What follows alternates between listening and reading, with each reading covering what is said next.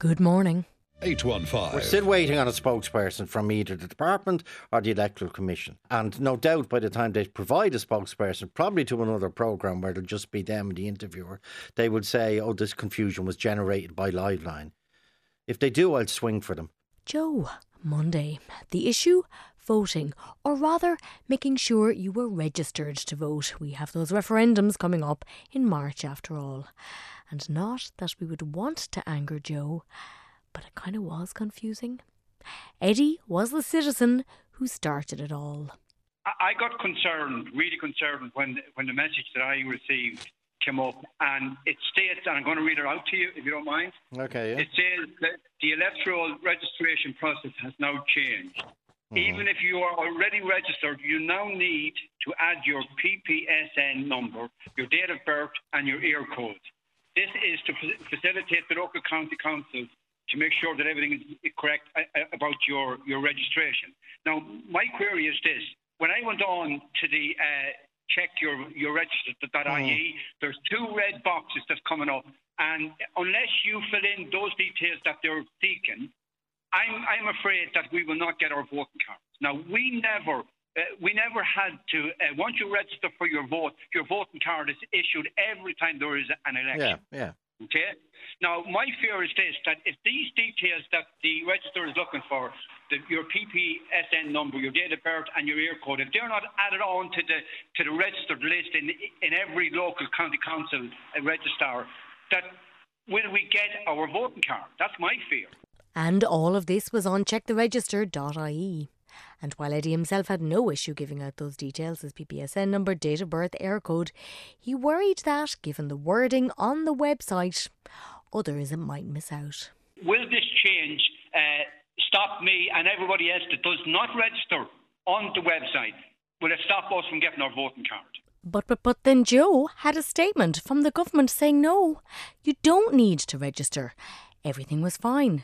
And yet I have in my hand a long statement from the Department of Local Government, and they say re-registration is not required to vote in an electoral event. There's a contradiction there, Joe. There's a serious contradiction there. And both of these languages are English. Yes. And that confusion, ambiguity, call it what you will, was at the heart of all of this. Now, if you are lying in the bed going, sweet mother of the divine, I need to get this sorted out, relax, it's okay. More cock-up than conspiracy. But it took a while to unravel. Jackie, not at all keen to give the state her details. Why do you need a PPS number? They have our air codes. They know where we live. If we're already on a register of electors, we should be fine. Yeah, we shouldn't be told. Yeah, but in fairness, the air code is attached to a place. Your PPS number is attached to a person. Yes, that's but different. But you're saying, are you worried about Big Brother, as they call it, Jackie? Big Brother is Big Brother, and Big Brother is well and truly in hot action here. But let's go back to the present point. Okay, so my polling card comes to me at my address. My name is on it, my address is on it, my ear code is on it, and when I go to vote and cast my ballot, I bring a form of ID on the day of an election. So what exactly is wrong with that process? Why do they need our PPS? What exactly is behind that? People were rattled. With the referendums on March 8th looming, you would be a fool not to want to exercise your vote. And let's face it, Liveline callers, no fools. Here's Maria. In the statement from the Department of Housing and Local Government, that this statement I have on my hand in paper, so they won't give us a spokesperson. I just want clarity from the department. Yes. When they say clarity, Joe. I got clarity from Dublin City Council, Cork City Council, Offaly County Council and Waterford City Council. I rang them myself in those particular departments who deal with the register of electors. I asked them very specific questions. I even went as far as asking them who owns the website. Has it been tendered out to a third party? No, it's not. It's actually under local government. I went and went further what I've just said on this radio station, that there was members of the Department of Justice and a member of An Garda Síochána who went and checked, having done those steps, and providing their PPS number, providing their air code, and providing their date of birth before Christmas, who went in only on Friday to check their details, that they were all in good order, and their PPS number has been removed, and it is telling them that their application is incomplete, having completed that application before Christmas. But they tell me, here it is. Here it is in black and white. It's REGISTRATIORETIONELCTOREVENT full stop. Re-registration.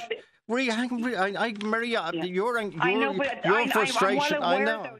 Ooh, and if Joe was confused and Maria was frustrated, Kevin was all about identity theft. Your PPS numbers are allocated by the Department of Social Welfare and they're given to the Revenue Commissioners.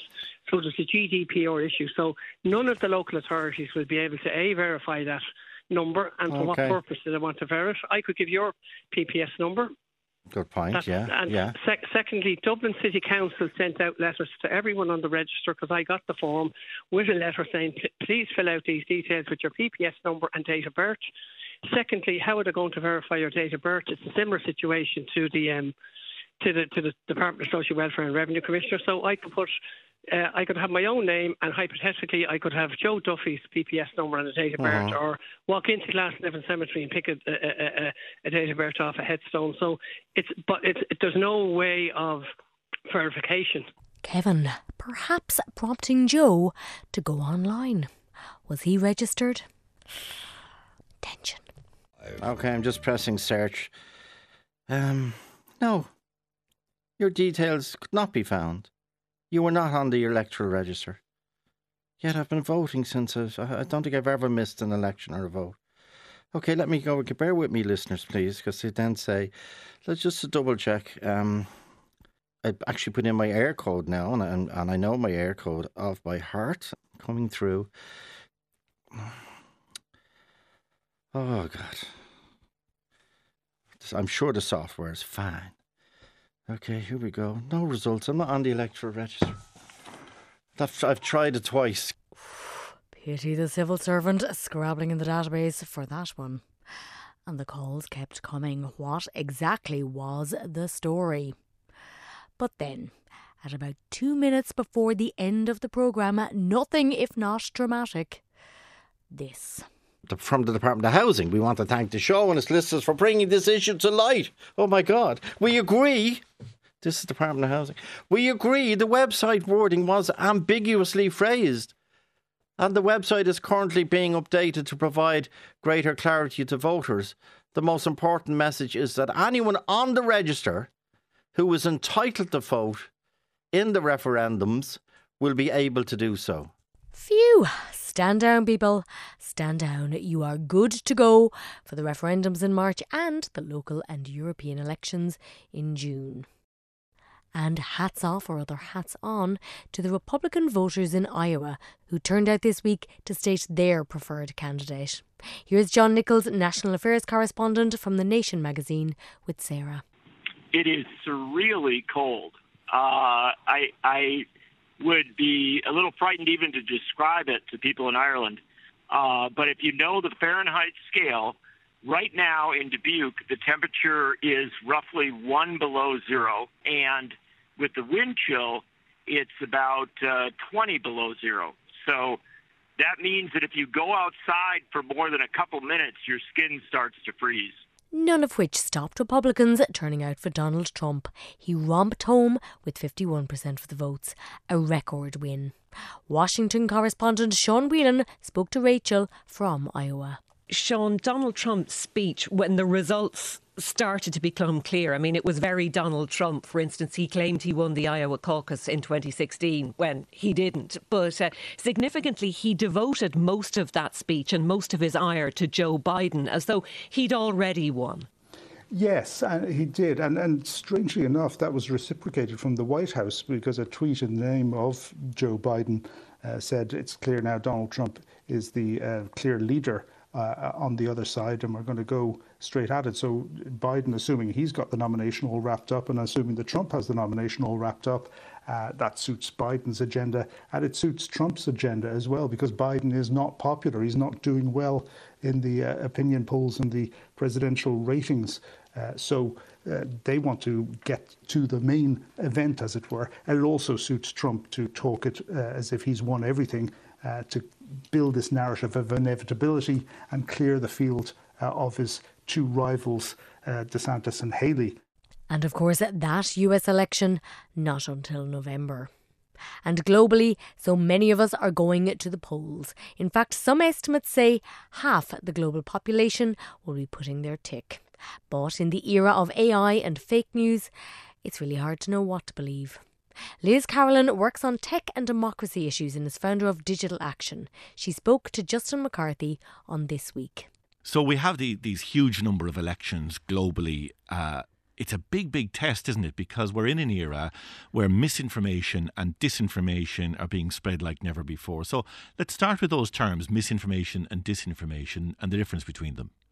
Yeah, so it's an extremely exciting year, but a very worrying one for those of us who care about democracy, which we've just had our 6th year of decline globally in democracy across the world.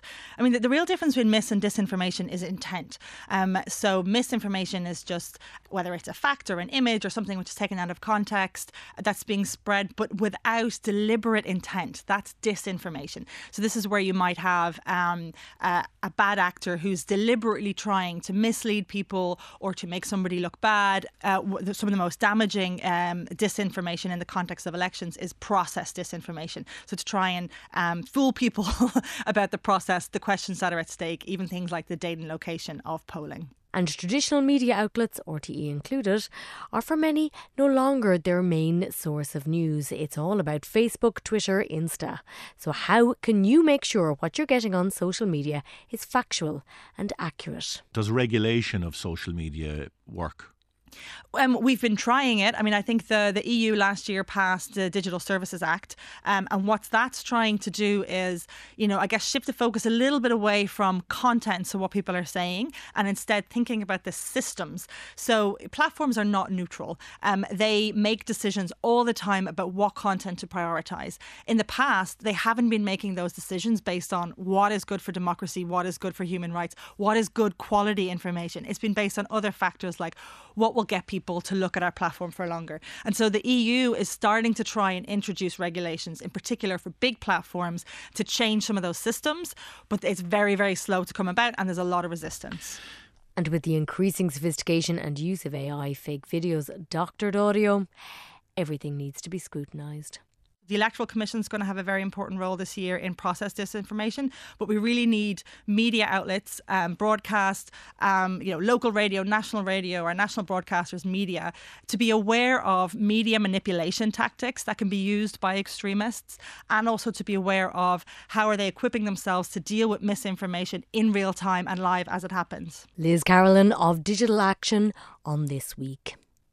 Meanwhile, fire up the chopper, dust off the ski goggles, fondue sets for all, baby.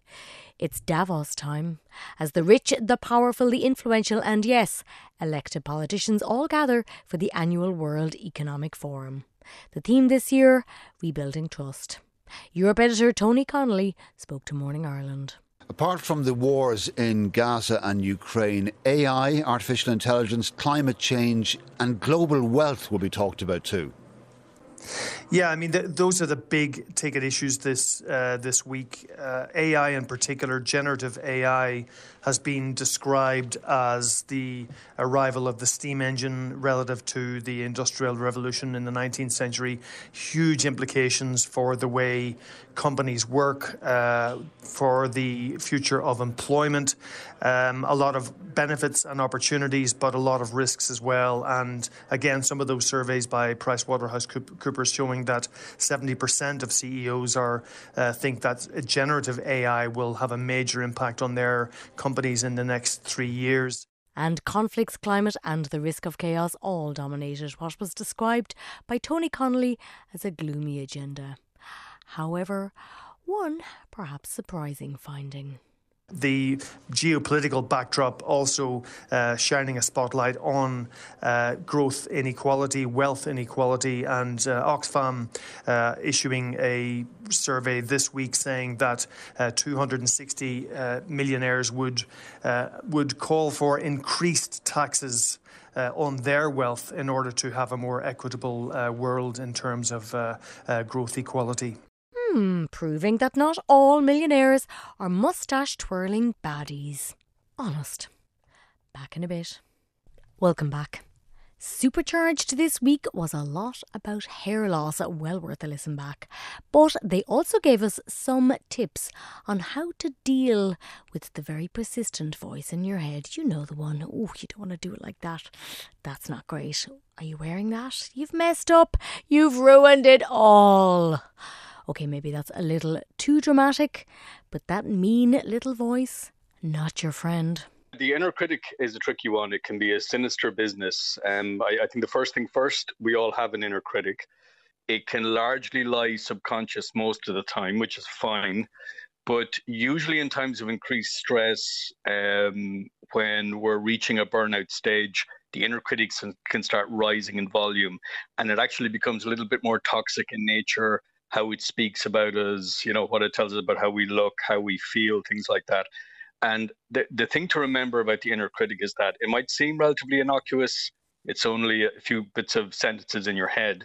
But if it goes on long enough, it can actually lead to mental and physical harm, because that kind of negative inner critic could eventually, believe it or not, activate the immune system, activate a lot of the stress hormones in your body like adrenaline and cortisol.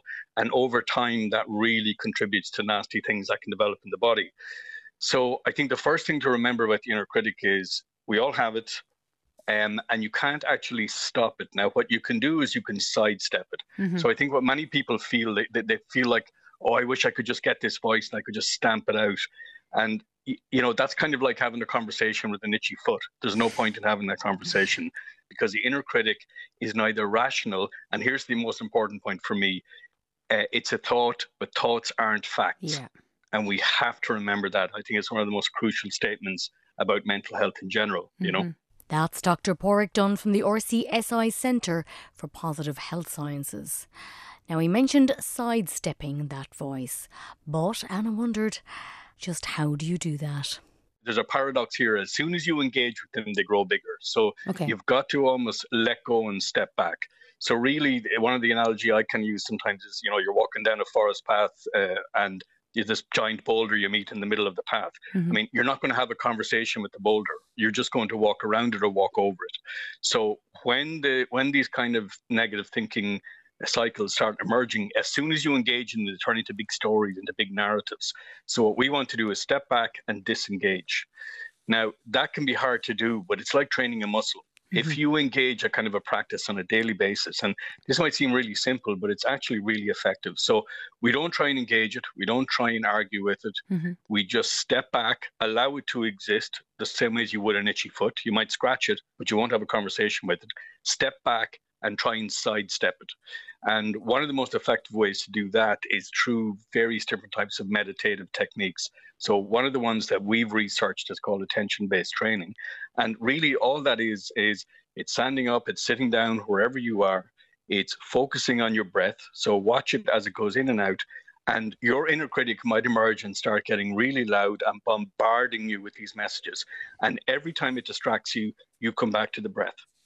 And every time you come back to the breath, it's like flexing a muscle. It's like lifting a dumbbell. You're increasing that muscle that gives you the capacity to disengage. And that's the biggest key here for me. Out, devil voice, be gone. From Supercharged. Now, if you're a true crime fan, and many of us are, you're going to like Runaway Joe, the latest from the Doc on One unit. Pavel Barter offered a few teasers to Anya, because the Joe in question, Joe Maloney, came to Ireland from America, where he was wanted for murder.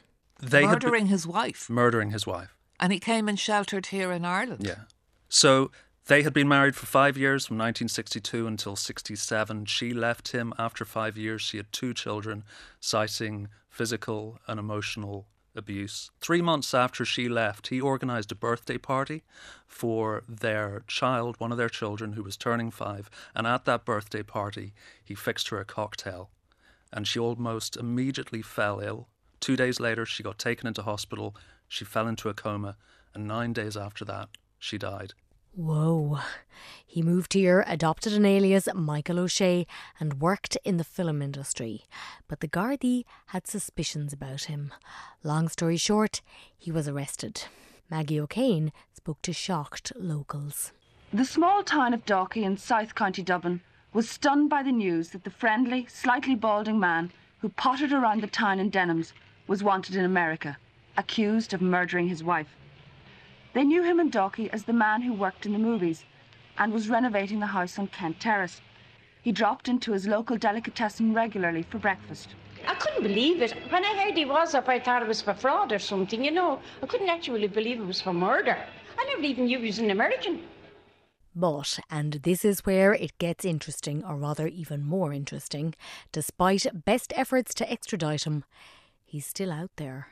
But where? And that is the question. You might even know him.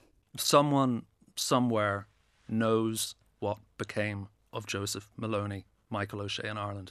So we'd encourage anyone with information about Michael O'Shea, Joseph Maloney, to reach out to documentaries at rte.ie. Runaway Joe, the doc on one. Your binge listening sorted. With Ray, Graham Norton, can we go past him? It seems we cannot. He was all over the place promoting Last One Laughing Ireland. The idea is you can't laugh, but you've got to try and make everyone laugh. So you can't just sit in a room, all of you, doing nothing, not laughing. You've got to attempt to make the other people laugh and not laugh yourself, which I will grant you, on paper, sounds like a dull watch. What? Just 10 people not laughing for, that many hours. But actually, if you watch any of the others, you'll see that it is a lot of fun. And I have to say, I would say, for my money, the Irish one is the best one. If you do say so yourself. Now, he was chatting to the Darcy about all kinds of things, turning 60, getting married, and being a chat show host. You kind of can ride out the vagaries of fame. When I started 25 years ago, there were people we'd have killed to have on the show, and now we just kill. Yeah. we do not want them. Oh, it is a harsh business. But he did pay tribute to one he felt was the chat show Yoda. The totally modern person is Gay Byrne. He doesn't seem old-fashioned at all. He just knew how to be on camera, and he was so at home in a television studio. As you were. Well, but not like that, because he was live. I mean, it's phenomenal what he was able to do. But as for Tommy Tiernan's show, where you don't know who the guests are, he likes the concept, just not for him, which he more than demonstrated with this anecdote. I was at the theatre the other night, and a man was walking towards me, and he went, "Oh, don't worry, I'm not sitting next to you." And I kind of went, like, whatever. And I turned to my husband, and I went, "Do I know him?" And my husband went, "Yeah, that's Hugh Bonneville." And I was like, "Oh, right." I mean, the light was doing it was lit from behind. It was and then it was very nice. He did sit next to me, and we did a nice chat, and I did know about him. But if I was Tommy Tiernan, I might have just looked at him blankly as he walked on set. Yeah. And does he plan on going on with the showbiz for a while? Yes, but not as far as this man. Like Bruce Forsyth was presenting Strictly in his mid-80s. No, thank you. No, I was at an award show, and Bruce was staggering to the stage to do something, and Jimmy Carr turned to me and he said, "Isn't that amazing?" And I went, "No, it's awful." So I hope to retire. So I don't want to stop working, because I think the pandemic taught us all that not working was not a good thing. All those people who thought retirement was going to be lovely had a rude awakening. So I'd like to keep my hand in a bit, but maybe just a bit less. Are you addicted to work, do you think? I mean, there's probably a bit of addiction to that validation. the vortex of need that is in every performer. So it's nice having people sitting in. Imagine, every job should have it. There should be an applause Friday where somebody does a photocopy and everyone goes, "Yay, well done!" Because imagine how much fun work is if people applaud you for doing it. So that validation. A little well done would be nice. Yeah, but it's hard. I think it'll be quite hard to quit that level of validation. And to finish, just a little bit of stirring from Ray. You'd have to. There's a slot here going to Beggan 9 o'clock. Would you be interested? 5 days a week? Have you ever done radio 5 days a week? I thought they'd got someone. No, well, I don't know. No. By the time this goes out, always shaking their heads. Someone sitting at home now listening to this. I thought that was my job. I thought it'd been offered to me. But you're for the date late as well. You probably were. I was not. No, I was not. Graham Norton with Ray. On Arena, renowned classicist Emily Wilson joined Sean to talk about her translation of Homer's Iliad, an epic about fighting at its most basic. We are right slap bang in the middle of the Trojan Wars. It's gory, it's violent. It's very violent and very upsetting. I mean, it's so much focused on the intertwining of rage and grief, and how grief leads to rage, leads to more killing, leads to more grief, more rage, and how can you ever get out of that tragic cycle, which we're so aware of in the world today in so many places around the world. But conflict is at the centre of the Iliad, and mortality. In fact, I believe that you spoke to contemporary veterans. Was it mostly veterans of the Vietnam War, in fact, that you spoke to about? I've talked to both. I mean, I've talked to both cadets who are training for future wars, and also various veteran groups which always includes veterans who've served in several different wars. I mean, I live in the US, so it's very often veterans of Iraq or the Korean War or Vietnam, depending on their generation, or Afghanistan.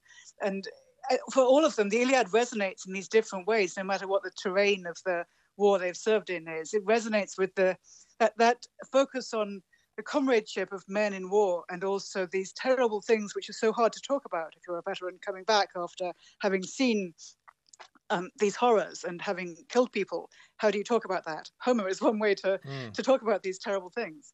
And not for her any fundamental revisionism of the text. What kind of agency did you want to give to the female characters within the Homer epic?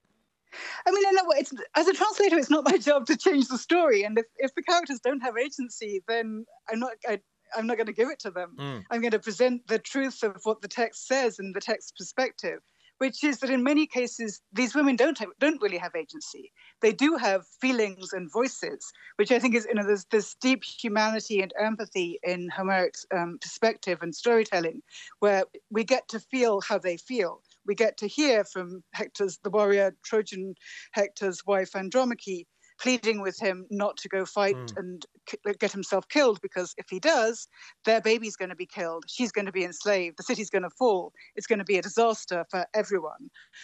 So we get to know how does it feel to be a woman in that position, whose only possibility in terms of changing events is to beg her husband not to go. And then at the end of the poem, it ends with 3 women lamenting for Hector, who has gone and got himself killed, or who's been slaughtered by Achilles, as we know he's going to be. Those women are the ones who are going to be left when the men are all dead, who are left to lament. So there is in the poem this real clarity about women's voices matter, but it's not like they can change what the men are going to do. The goddesses can change things, but the women, mortal women, not so much. And in case you were wondering, and I know you were, this is what it might sound like in ancient Greek. Menina eda thea pelea do ekileos ulomanen hemuria kaios alge theka polas difti muspsuka saidi proiapsen hero on autuste heloria chuke kunesin oio noisita pasi Dios detalea tabula exudeta prota diaste tener santa atredeste naxandron kai Dios Achilles. And there you have it. No mock on Arena. Back in a bit. Welcome back. Events in Roscrea dominated the news this week. And in common with many towns in Ireland in the past few weeks and months, there were scenes of protest against the housing of international protection applicants in the town. However, on Friday's Morning Ireland, they had a report from Ballinamore in County Leitrim. In 2019, there had been protests, pickets and complaints against the housing of asylum seekers in the town, and a building due to house those people had been hit by an arson attack. However, more than 100 asylum seekers did move in to the provision centre on the roof of the town's Tesco. Now, almost 5 years later, Ciarán Dineen visited Ballinamore to see how they had got on. But first, a reminder of some of those objections almost 5 years ago. We do have an issue with this type of compound living. We'd prefer that families would be integrated into the town. We don't feel that this particular site is fit for purpose. We believe that it's segregation up here, it's not integration. We would like to see a proportional number rather than the large numbers that is being proposed. Those were protesters talking to RTE in October 2019 when Ballinamore, County Leitrim was announced as a destination for more than 100 asylum seekers. It's now over 4 years since the families first moved into direct provision accommodation on the roof of the town's Tesco supermarket. Maureen Martin is chairperson of the Ballinamore Area Community Council. I was very involved in it because I was one of the people who went to the Dáil to meet the minister at the time, and our concerns were no doctor, short numbers in the school, the creche wasn't able to take any more, the playground is very small, and just general facilities in the town, public transport as well. I mean, we had a population of about 800 at the time, and people were very concerned. So has Ballinamore changed, do you feel, in the last 4.5 years with so many people from different ethnicities?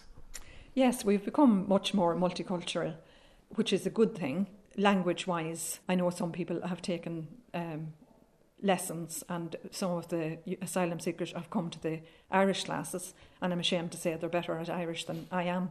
It has improved the town. I still think, though, that the government could have done more with facilities. And Scoil Clonnefa is the local primary school. It now has 9 teachers, up from 6 4 years ago. And yes, space is an issue and an application is in for an extension. Its principal is Katrina McManus. I suppose we probably shared some of those concerns back in 2019, but as a staff, when we sat down together, we just said children are children. It doesn't matter where the children come from. Children generally have the same needs, and I suppose I can understand why people are apprehensive, but our experience has certainly taught us that a lot of those concerns were unfounded at the time, because the children that have come to this school have been fantastic. They're eager to be here, they're eager to learn, and they want to take part, they want to be one of us, you know, they want to join in, they want to have fun just like every other child in the school.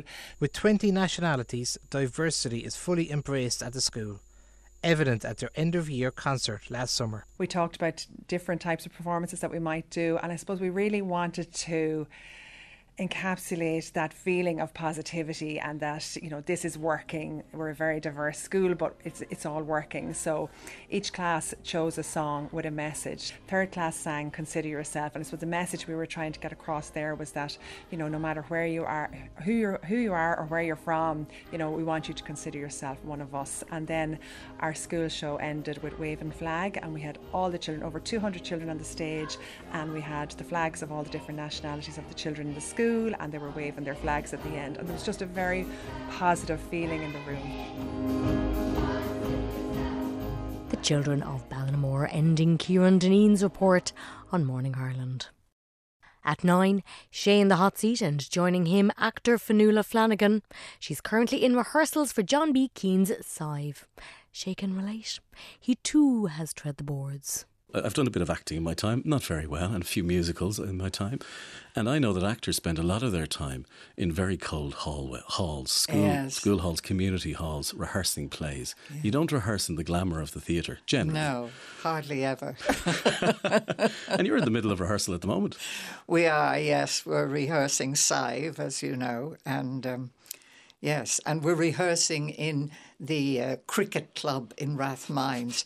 And I think somebody talked about bringing in a heater. And everybody's face lit up. Oh, yes, please, bring it in immediately. That's the glamour of it all. Yes, the glamour, yes. It's a wonderful play. I've seen 2 productions of it. I've seen it's a very popular production for local drama groups as well. Yes, so I understand. I saw it in the Abbey in 1985, I think. And Mary Keane, whose role I have now taken on, was wonderful. And of course, Sive tells the story of a young woman forced to marry a much older man. Fionnuala Flanagan plays the role of Nana. Nana is the only friend she has and tries to prevent that and tries to appeal to other members of the family, to her son, to do something about it. The other female character within the family as such, Mina, your relationship with her is again... I think there's a great contrast between your relationship with Sive and your relationship with Mina. You're very mean to her. Well, no, she's very mean to me. That's why they call her Mina. I actually think that John B. Keane probably didn't like women very much, because Mina's role is written with such savagery and necessary for the play, but written with such savagery that I think, good God, I mean, did he actually know someone who was like that? And Nana can hold her own, and she's very much more experienced with the put down, and exercises it. Now, Flanagan has had an extensive career, including an Emmy win for Rich Man, Poor Man. The man who handed me my Emmy mispronounced my name, and so I thought that they should have given him lessons in how to say Fionnuala Flanagan, but then I sort of took it upon myself to say it's Fionnuala Flanagan, right? An Emmy is an Emmy, but if you are thinking of sending her on ideas for projects, maybe not. I'm getting the impression that you probably have another 55 projects ready to go and scripts this high piled on the table at home. Actually, no, I don't. People send me things that they say, this is a wonderful book, and why don't you adopt it and adapt it into a project for yourself? And I said, well, why don't you? You do that. The amount of work that's like 10 years of your life that goes into adapting a book. At least when I did James Joyce's Women, it took 10 years before I could actually get it on paper and in a form that I could work with it on stage. But that's what people mostly send me, are tomes, huge tomes. And yes, we might know her from the others and, of course, her Molly Bloom soliloquy. But once you sign on for Star Trek, well, stardom assured. When I said that you were coming in to a friend of mine last night, he said, do you know that's Data's mother? Yes, it's true. I am Data's mom. So for those who aren't Trekkies, it's huge. I mean, the Star Trek, an actor, and I'll remain nameless, had a very small part in Star Wars, an English actor, and he has lived off going to conventions for his entire life, the odd play. And I have not done that, but I've been encouraged to do it. And I said, well, what do I have to do? They said, you don't have to do anything. You just stand there and they all look at you. I thought, and they pay me for that? That's a bit similar to being on stage, but you don't have to speak and you don't have to learn any lines. And there's a picture of Data beside you. And even the actor who played Data might even be there with you. Oh, he was wonderful. He was Brent. Yeah. All of which is the perfect setup for this deliciously indiscreet anecdote. In the episode that we did, one of the funny things was I don't even play the comb, and I had to play the violin, right? And he had to play the flute. Flute, yes. And so we're meant to do a duet for the members of. How they didn't pee themselves laughing, I don't know.